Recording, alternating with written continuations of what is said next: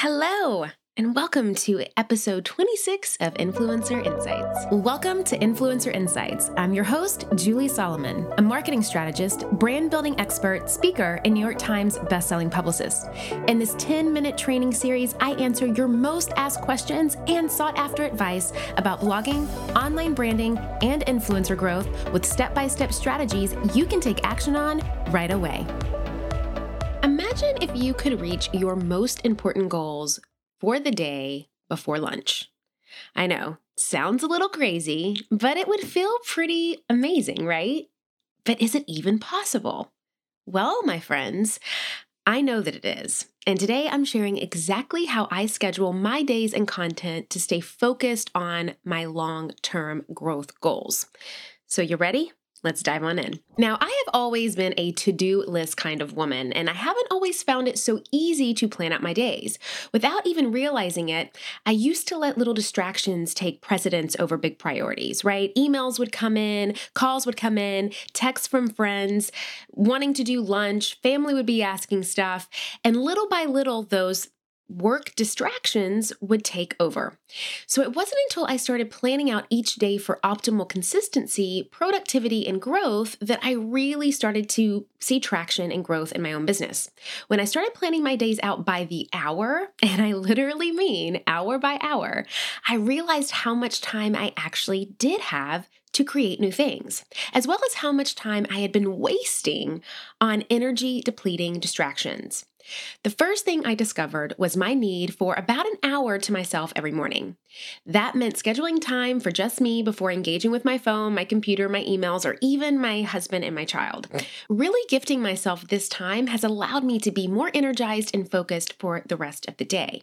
Now, if you want to hear more about this, you can head over to Influencer Insights episode 10 after today's episode to get more of the nitty-gritty of how I plan out my day exactly.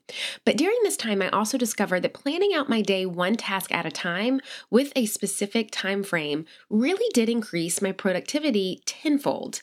Granted, my time frames are estimates, but having it all down in writing has really helped me keep myself accountable and organized. So, here are my 4 tips to help you plan out an efficient workday.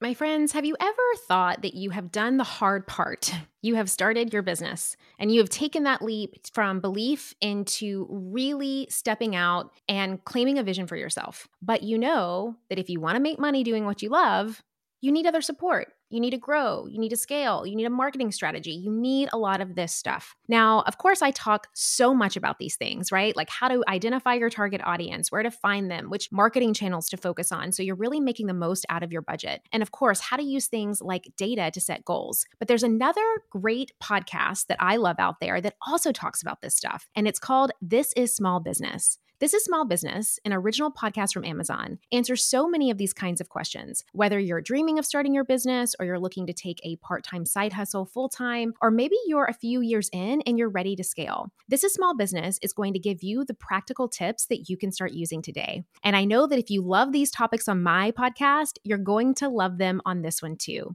Make sure to follow This is Small Business on Apple Podcasts or Spotify so you don't miss these fantastic episodes. And a big thanks to This is Small Business for sponsoring the show. Number 1. Write down your top 5 priorities.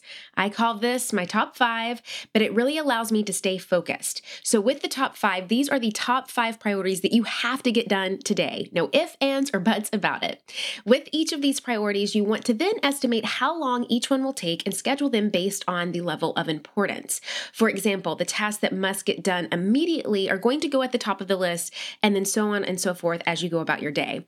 Another little tip here is that you may want to also prioritize these by what I like to call the lower hanging fruit. Meaning, if you have a task that you could probably accomplish faster and a little bit more efficiently at the beginning of the day, go ahead and do that one first. Not only is that going to allow you check off a box on your list and make you feel a little bit more confident because you're getting through your list, but it's going to give you a little bit more energy so you're not exhausting all of your energy in the morning doing those bigger type of goals. So again, it's about itemizing them out in levels of priority while at the same time trying to get some of that lower hanging fruit done first. Number 2, refrain from checking your phone throughout the day. And I know, this is a hard one. This is kind of impossible in some ways for influencers and bloggers out there, because I'm sure you're sitting there thinking, Julie, we work on our phone. How can I actually work without checking my phone? But hear me out. If you really need to, schedule about 15 minutes throughout the day to check in on social media or emails, but that is it.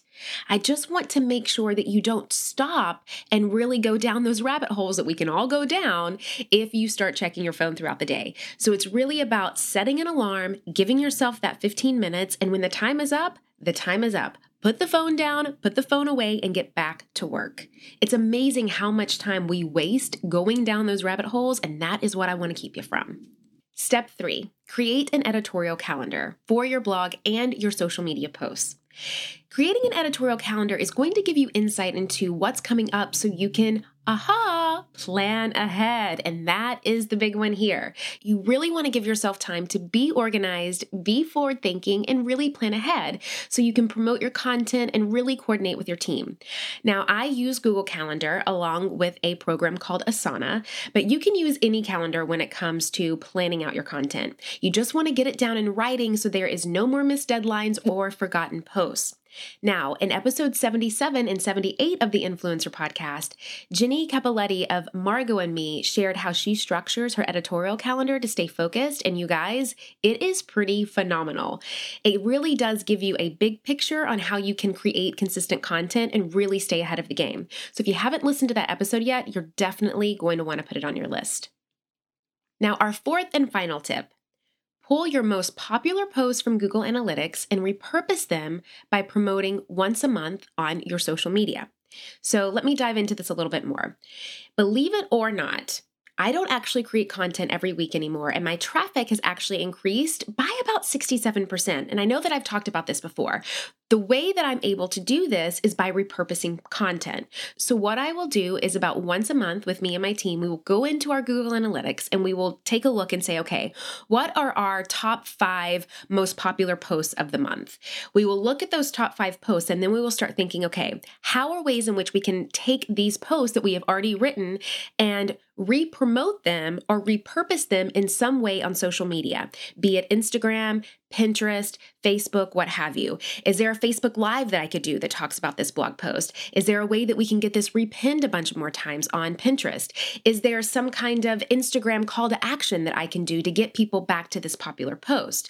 So with doing this, it's going to free up your own time so you're not having to constantly create content for social media, while at the same time driving more traffic back to your blog and helping you with your SEO. So that is probably my favorite tip out of these 4, and I really hope that you start to take a little bit of time, again, to stay organized, take an hour a month to look at those Google Analytics and get yourself on track as well.